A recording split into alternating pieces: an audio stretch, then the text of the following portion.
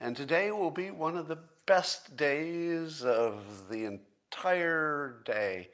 And you are here to enjoy it. So good work on that. The first part of your day is going just the way you want it. And I think that's worth calling out. But, would you like to take it up a level? Yeah, you would. And all you need is a cup or mug or glass, a tankard, chalice, a stein, a canteen, jug, a flask, a vessel of any kind. Fill it with your favorite liquid. I like coffee. And join me now for the unparalleled pleasure, the dopamine hit of the day, the thing that makes everything better. It's called the simultaneous sip.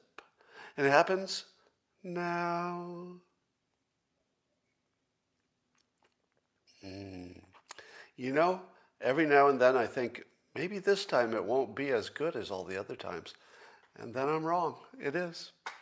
Sometimes it's even better. It's amazing. All right, well, let's talk about all the fake news in the news. Starting at the top. So I did a search this morning for worse than Watergate guy, Carl Bernstein. And I wondered what would happen if I just typed into my search engine the phrase worse than Watergate guy, no quote marks or anything. And if I do that on DuckDuckGo, the front page mentions me a lot, because I might have been the first person to mock Carl Bernstein for being the worse than Watergate guy. I don't know if I was first or I was just among the first to make that point. But on DuckDuckGo, it's, Scott Adams said. And then I do exactly the same search, no quote marks, on Google. And I'm not there. You have to look for me. You sort of have to dig down. Now, I'm not going to claim that Google made some kind of a decision to take my name out of that story. And not that it matters. It doesn't, nobody's any worse for it. It doesn't make any difference. But what happens if it's not intentional? Is that better? I mean, when you look at the difference in a search result, a pretty basic search result of something that's in the news literally too much, and even that is wildly different in terms of even who is involved. Think about how gigantic this effect is. And if you imagine the worst, you say, well, they're human beings making these decisions and, trying to cancel people and that sort of thing. But what if it's not that? What if there's no human being who is making any decisions? It's just the algorithm, and two algorithms give you completely different results. These algorithms are becoming the brain of the world. At what point does it become impractical to make any decision that would look dumb if you made a Google search or just a search, right? We're pretty much training ourselves as humans to not make our own decisions. You see that, right? Because in the old days, without internet, if you said, Scott, what are you going to decide on, I don't know, taking a vaccination or not, or anything? And I would say something like, well, I don't have a time to go to the library and check on a book and research this topic, so I guess I'll just make up my own mind and, I don't know, guess, use my bias or something. I wouldn't have much information. But what happens when the internet exists? Well, if the internet exists, I'm going to go search for the answer. Scott, what are you going to do about taking a vaccination? I don't know. I'll go search for the answer. Should I take it? Is it safe? And then I'll probably do something that's informed by my searches. So in a way, my human decision-making, totally flawed because I had less information, is being outsourced to an algorithm, not even to another human, to an algorithm. And I don't know what's going to happen. Who knows what's going to come back? Today, for example, there's a news story. It's a little bit early on this story, so we might find out a lot more about it. But apparently, some Russia-linked PR agency contacted influencers, social media influencers, in France and Germany, and tried to pay them to say that the Pfizer vaccine was killing people. Now, I guess this got uncovered, so it's not going to happen. But think about this. Somebody was willing to pay influencers to say bad stuff about a vaccine that's probably saving millions of lives. And, of course, your mind goes to, well, this is a Russia disinformation thing, trying to hurt France and Germany, or maybe trying to make their own vaccination look better or something. Who knows? Maybe it's just a play on the stock values. But this is the sort of thing where imagine that this had worked. Imagine that these influencers had been able to do the influence that somebody tried to pay them to do. When you did a Google search, would they come up? Because they're influencers. It might. So not only are we outsourcing our decision-making to algorithms, but we don't know anything about what those algorithms are being influenced by. Is it influenced by money? Is there somebody behind there pushing a button? Is it just artificial intelligence? Is it random? Is it nobody? It's not anything. It's just a bunch of forces coming together. But we basically turned the process of thinking about stuff and making decisions into a completely unknowable process where you just send it into the internet and who knows what kind of result you get or why you got it. It certainly wouldn't be related to whether it's true. That's the last thing that's likely to happen. All right, speaking of influence, Rasmussen reports that they asked how many people had, these are likely voters they usually talk to, and they say, how many of you have a very favorable opinion of Dr. Fauci? Now, this is just the top category, just the very favorables. Liberals, 67% had a very favorable opinion of Dr. Fauci. Conservatives, 17%. Now, I think we're all accustomed to the fact that a political question is always going to be divided by political lines. But what exactly made the virus political? I believe that this number, this gigantic difference between 67% liberals saying that Fauci had a very favorable opinion versus 17% for conservatives, this is this gigantic difference. And as far as I know, there is no political element whatsoever to a virus. I mean, we overlay that stuff, but the virus itself doesn't have any politics. The science doesn't have any politics, per se. Nothing that would be associated with left or right or constitutional or wokeness or anything. Can you give me any reason why these numbers should be so different? Is it because conservatives like to flout the law? No. Even the way that each side acted in the pandemic was sort of opposite their normal behavior. In a way. I mean, you would expect the liberals to say, stop putting your laws on me, I won't wear a mask. But instead it was conservatives. A little bit non-obvious to me. You could make an argument that it was obvious. But I just don't think that we're seeing anything but pure persuasion and team joining here. I believe that the news networks tried as hard as they could to make it sort of a side versus side thing, because they kind of need to, and they succeeded. It looks like the news business turned this into a political question when there's no political element to it whatsoever. I mean, somebody has to be in charge, and they belong to a political party, but still, they're just going to tell you what the science says, and then you get to make up your mind. It shouldn't be political at all. But it did. It became very political. So I feel like in a normal political question, you don't see this effect so badly. So if somebody says, hey, what do we do about abortion? And then you do a poll on it, you know what it's going to look like, right? The conservatives will be largely against it. The liberals will be largely in favor of abortion. So if there is a political element, you know where the poll is going to come out. But This is the weirdest thing, that we literally just sort of said, okay, what side are you going to be on? You guys will be like against the vaccine, and so we'll be more for it.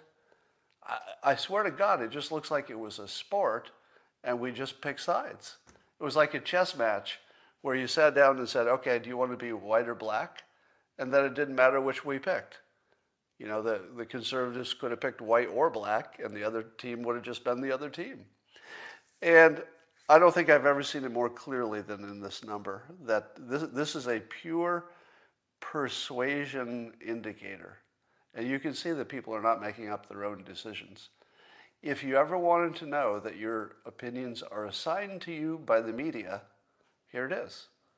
These opinions were assigned to people by the media, very clearly, more clearly than I've ever seen it.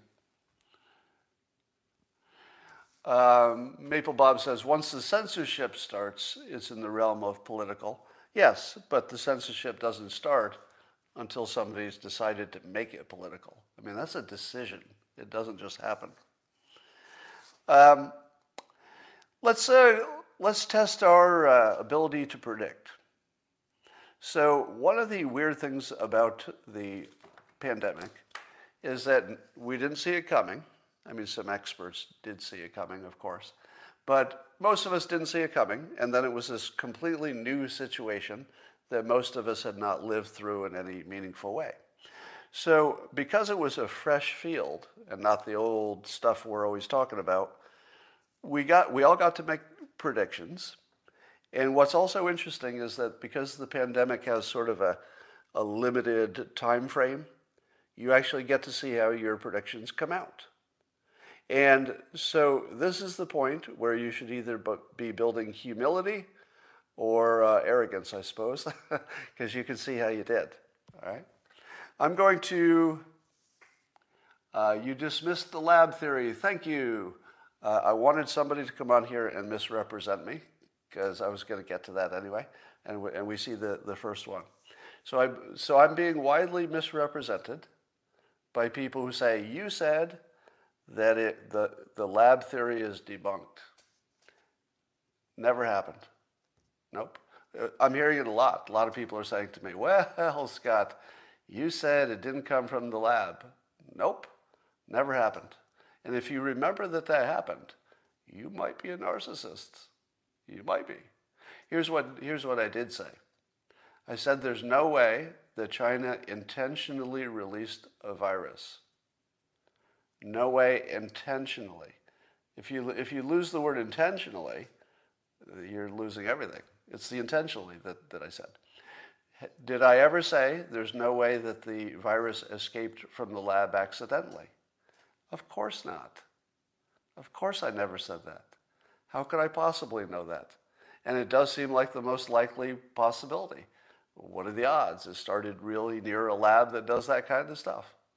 So no, there will be lots of people who will tell me that, Scott, you said it wasn't the lab.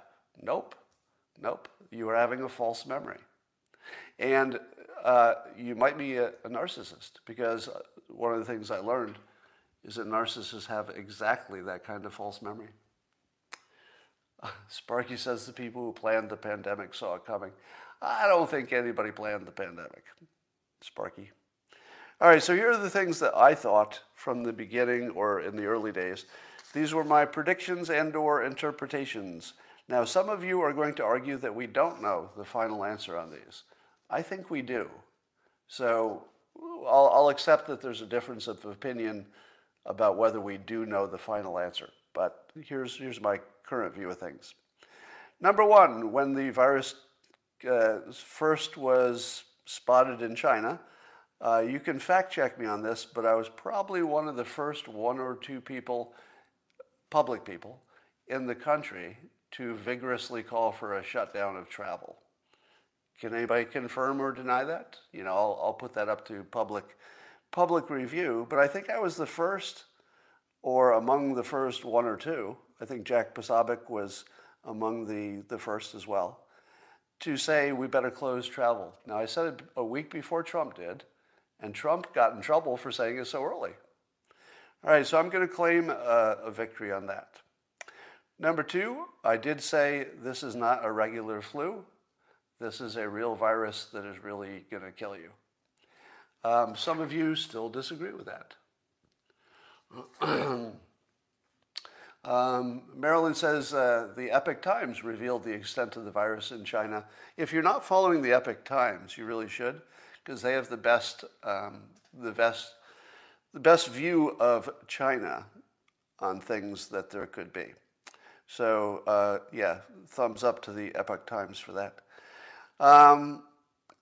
I said as soon as Dr. Fauci and the Surgeon General said, you don't need masks for this virus, I said, and I think I was the first public figure to say this, and again, I put this up to public review.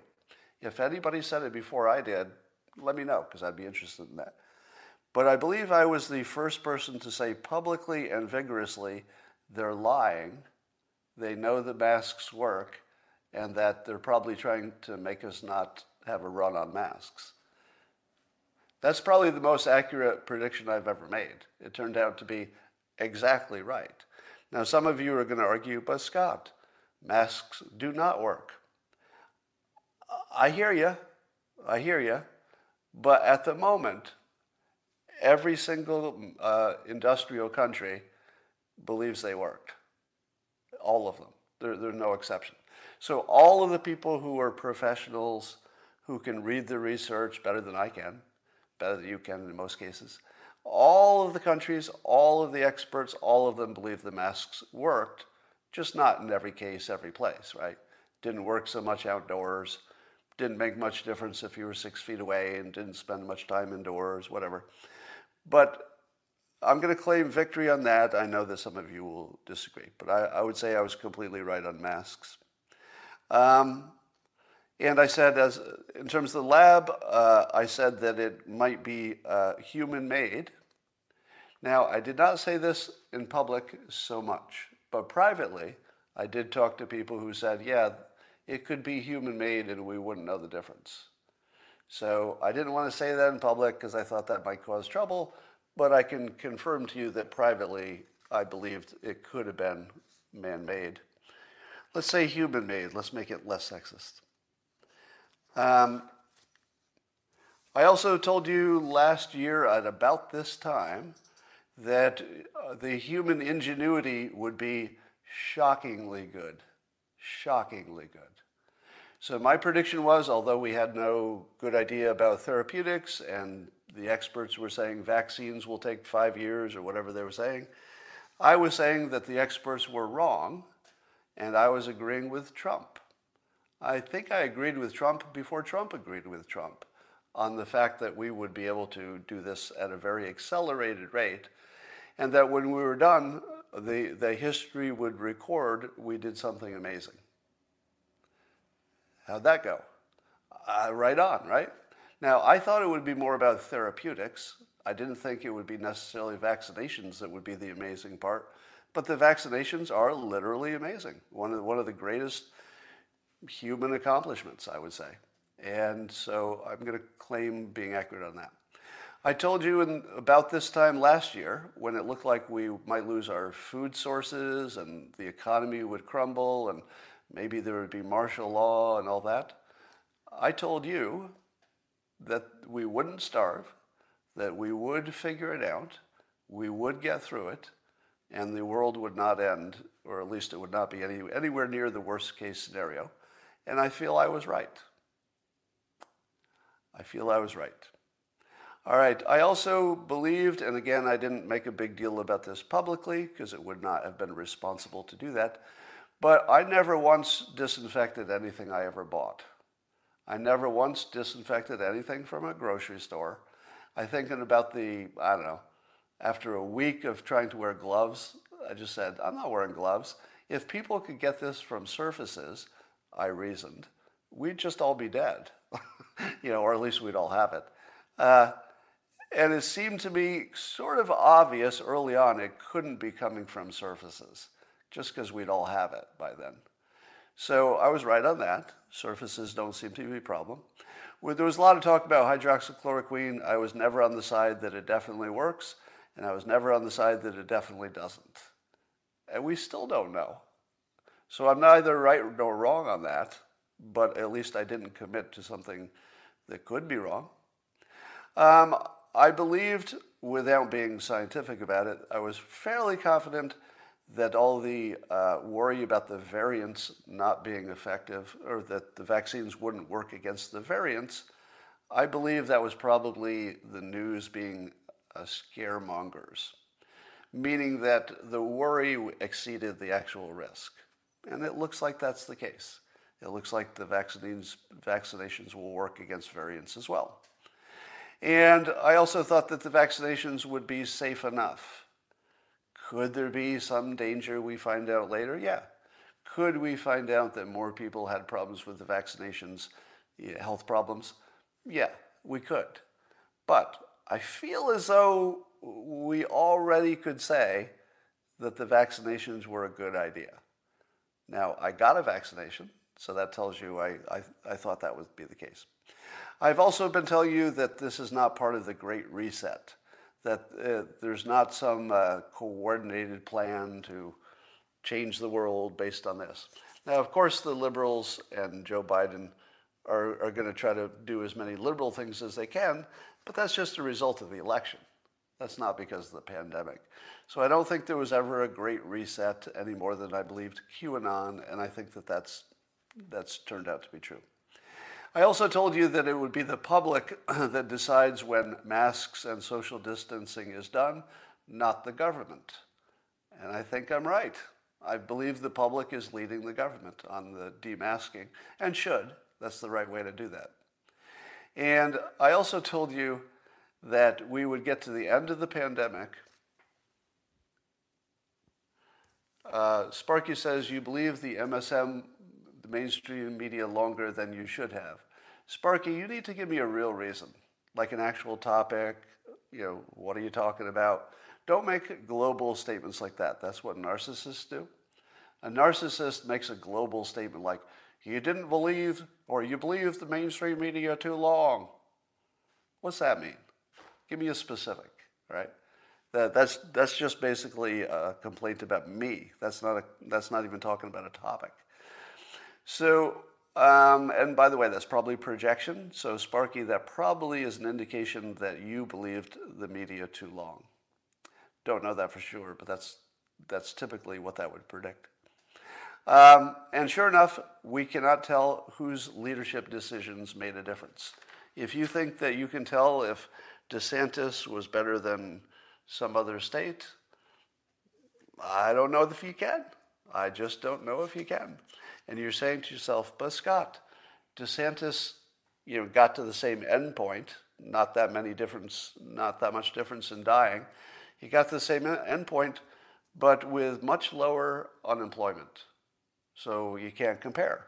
They both had roughly the same outcome of deaths, but one of them had much better employment numbers, so that's the one that wins, right? No, because we don't have an employment problem. There is no unemployment problem. So if one state has high unemployment and one has lower unemployment, it actually tells you nothing. Nothing. Because everybody who wants a job can get one. It's just that in one state, they're not looking for them. Because maybe they have benefits, maybe they just don't need it for whatever reason. But there are plenty of jobs. Just walk down the street. There's help wanted on every business in my town. So, no, you cannot determine that anybody's leadership did better. It may be true. It could be true that leadership made a difference. My prediction was you wouldn't be able to see it in the data. You just wouldn't be able to sort it out. And I think that's true. All right, so those were my predictions and how they turned out. And I would, rather than comparing yours to mine, which is not really the point here, what you should do is compare your predictions to yourself. How'd you do? And if you predicted everything wrong, take that into consideration next time. Firebelly says, I read Influence like you recommended. Do you think mask usage and policy could be explained in part by social proof? Yes, of course. Yeah, people are influenced by other people, and especially if they're experts. So yes, that's part of the influence. Michael says, funny, 3 weeks ago you didn't believe in narcissism. Now we're all narcissists. Well, Michael, you are misinterpreting me, as most of you do. And it goes like this. The narcissism that I didn't believe in before is the same narcissism I don't believe in now. That hasn't changed. Specifically, the people who think they're better than you think they are, they think well of themselves. That alone, if that's what you wanted to call narcissism, that's sort of commonly how we think of it, is just somebody who's arrogant, thinks they're better than other people. What I said was, that isn't a mental problem because it can be an advantage. So it's not a mental problem if it helps you. It's a mental problem if it hurts you or hurts other people, I suppose. But when I did a deeper dive, it turns out there are this constellation of behaviors that are attributed to narcissism that I did not know operated in a consistent code-like manner, that if somebody is in that category, they will act with all of those behaviors. Now that was like a whole new topic. So did I change my mind that narcissism is real? No. The way I defined it before, it's still not real, and science agrees with me. The way I learned it should be defined, it has always been real, and I didn't have an opinion on it because I just didn't know about it. So, I am better informed, but I'm not wrong about what I said before. I'm actually completely right about that, and you can confirm it. Just look up what experts say about grandiose narcissism. They will tell you it's not necessarily a problem for the person who has it. It might make them exceed their expectations. Galen says, if I am negatively affected by social proof, does that make me a narcissist? Meaning if you do the opposite of the crowd? I don't think that makes you a narcissist, but it might make you a whatever is contrarian, I guess. All right. Have you noticed that the stories in the press about inflation are all confusing and contradictory and terrible? Because inflation is one of those things that I think even economists don't fully understand. So by the time a journalist tries to write about it, by the time a journalist tries to write about inflation, they're misinterpreting somebody who's misinterpreting something, and it's just garbage by the time you're done. So what we're seeing in the headlines is lots of scare stories about inflation, which when you dig down just a little bit, and it could be in the story itself. So the headline can be scare you about inflation, and then you dig down and you find out it's just supply disruptions. Most of it is because of the bounce back of the economy. So the economy is bouncing back at the same time that some of the supply chains were impacted by the pandemic. So there's just a temporary price increase because there's a supply and demand problem. So that looks like inflation.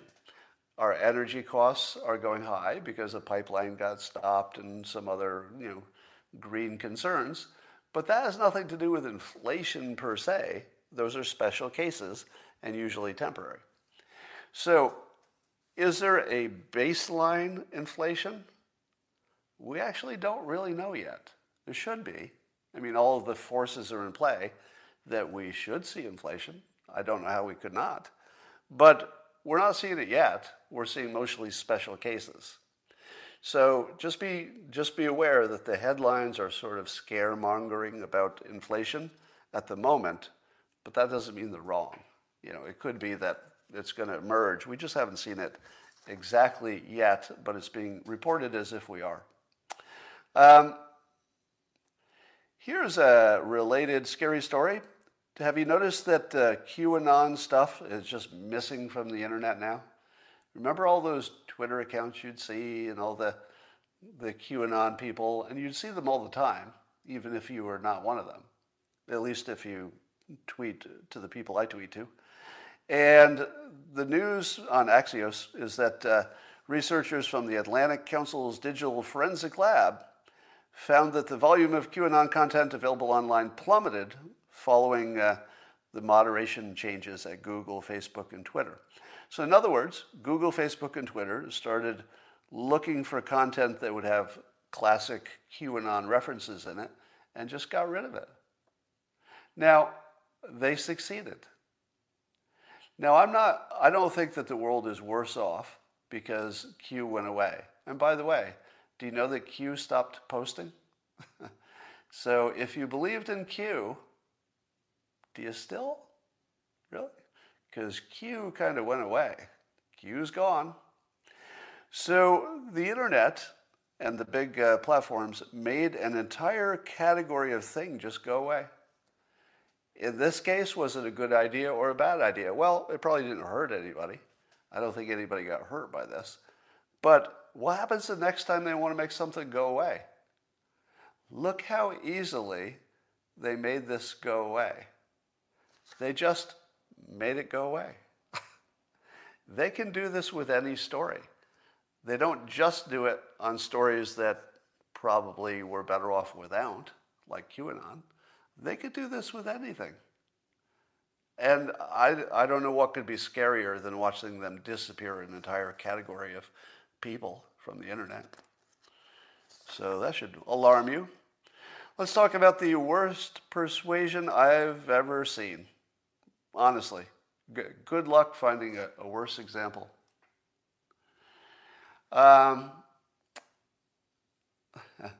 Rebel asked me how much I prepare for this. Well, I'll show you.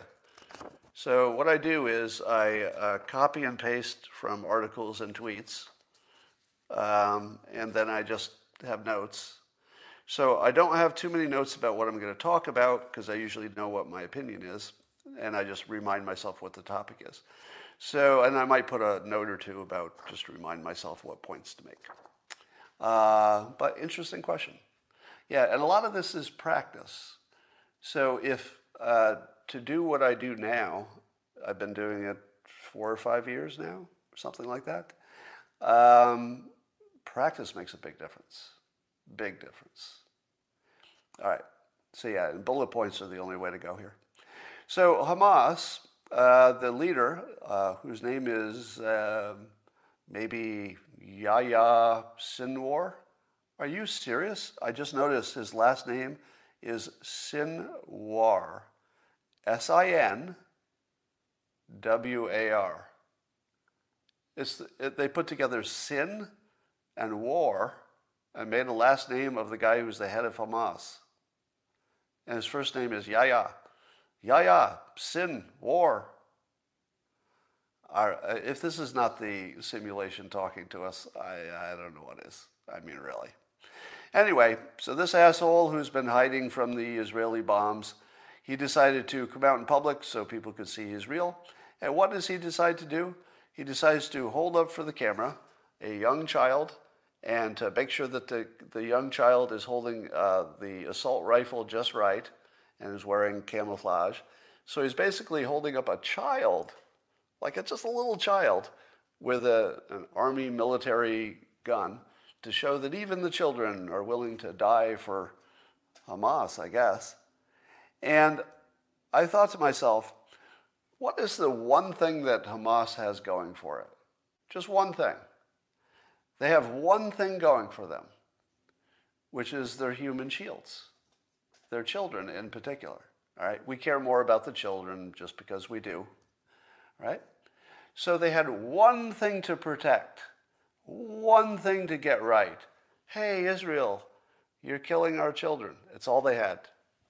They had one thing. And this fucking asshole takes a Palestinian child and does the only thing you could do with a child to make people want to kill it. The only thing. The only thing you could do to make an ordinary person want to kill a child is to do what he did. Dress him up as a terrorist and show that that child will kill you. And then I say, fuck it, I'll kill that child. I'm probably going to get kicked off of YouTube for this. But how did you feel when you saw the kid? Now, I don't know how it felt internally. Did all of the Hamas people say, well, that's great, yeah, children, Let's send our children to die. Yes, yes. Is that what they said? Because maybe, I mean, I don't know the culture well enough, maybe it worked for internally. But he's not just persuading internally, he's persuading the world. And he took his only asset. The only asset is that we cared about them. And we cared about the children in particular. It's all they had. And they made me not care about their children. All right, now I'm exaggerating, right? But persuasion-wise, they persuaded toward making us care less about killing their children. Do you see how bad that is? I've never even seen leadership this bad. I didn't know it could be this bad. I didn't know you could even, if you tried as hard as you could to come up with what's the worst thing we can do to our own people, you'd have to look pretty hard to come up with something this bad. Now compare that to Israel, who immediately took this and tweeted it around and said, look at this. Israel, A+, persuasion. Hamas, F. You can't fail harder than this. This is the worst persuasion I've ever seen. Now, I'm giving it the Dilbert bad leadership, bad management label, which in America might mean something, but I don't think it'll change Hamas. But it should be worth noting that the perhaps one of the most public critics of management has just labeled Hamas poorly managed. So on top of whatever the politics are, all right, you even divorcing from the politics of it all, which is hard, but you can do it. And if you just look at the talent, just look at the skill, none. Hamas, you just need to get some leadership there. Fix that, jeez.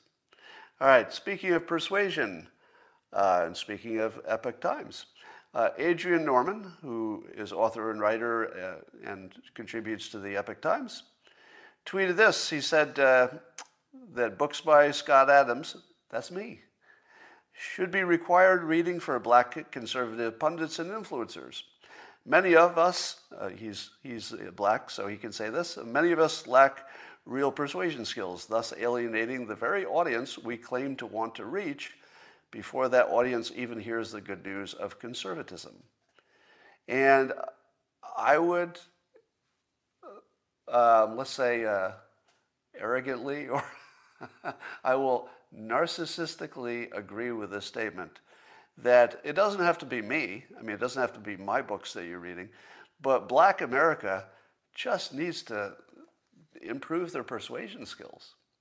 Because if you want Black America to thrive, and I do, you got to get the persuasion right. You got to get that right. And they don't have it even close to being right. And it looks like maybe they're not studying it in the right way. So, certainly, as Adrian Norman points out that Black conservatives, such as himself, are finding value in learning to persuade. So I amplify that point. You don't have to read my books. You could read Cialdini.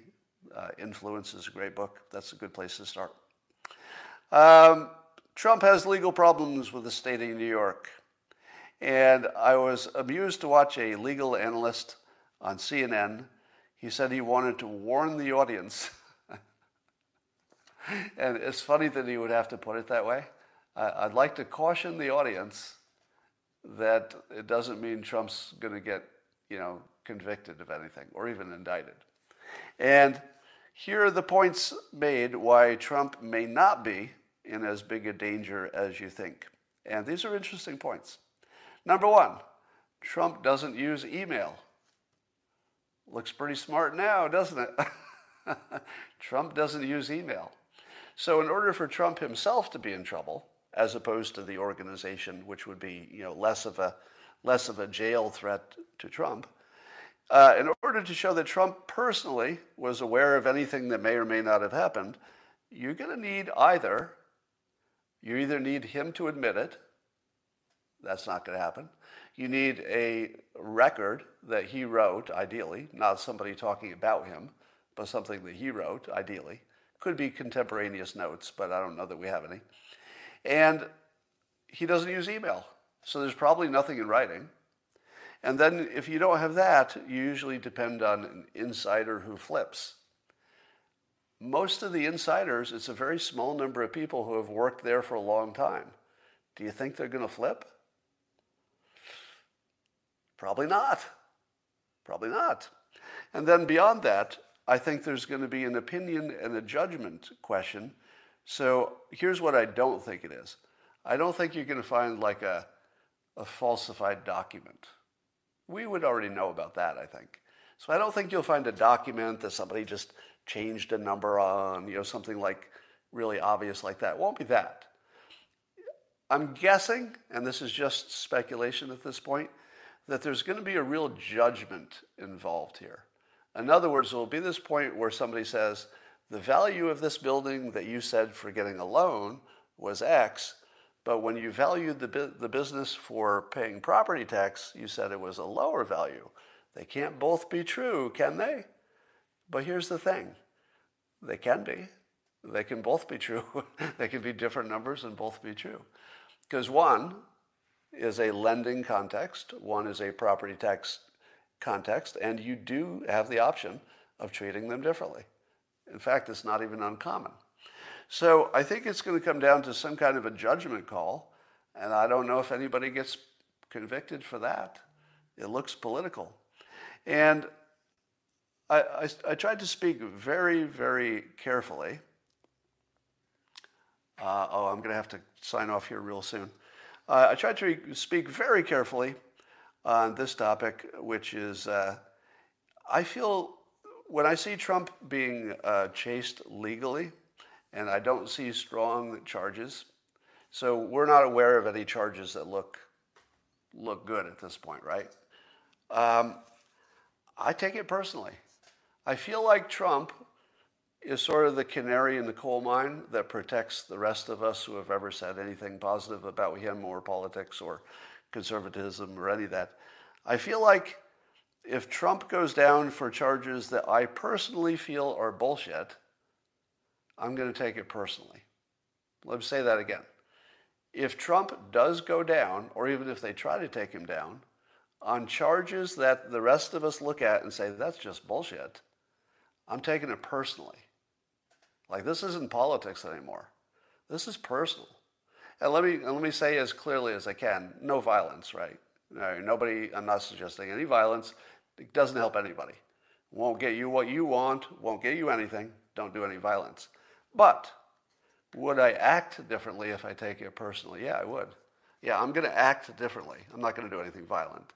But I'm definitely acting differently if I take this personally. And I would like to call out Marjorie Taylor Greene for one of the greatest services to humankind, certainly in America, that I have ever seen. I'd like you all to join me in a standing ovation. Let me tell you why first. Don't stand, don't clap yet. Marjorie Taylor Greene, for all of her faults that you may have some criticisms yourself, but for all of her faults, she is doing one of the greatest things I've ever seen any American patriot ever do. She has made the left argue that you shouldn't make Hitler analogies. Join me now in a standing ovation for Marjorie Taylor Greene, successfully making the left argue in public and consistently that it's ridiculous to make Hitler and Holocaust analogies. Thank you, thank you, thank you.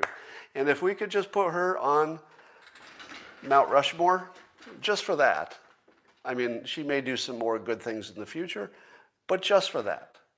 That's it. Just that. Just start carving. Just start carving. Putting her right up there, because nobody's done anything better than that all year. And that is the end of today's version of Coffee with Scott Adams. I think it's the best one you've ever seen. Until tomorrow. And yes, Sparky, two-tier justice system. And we will see you tomorrow.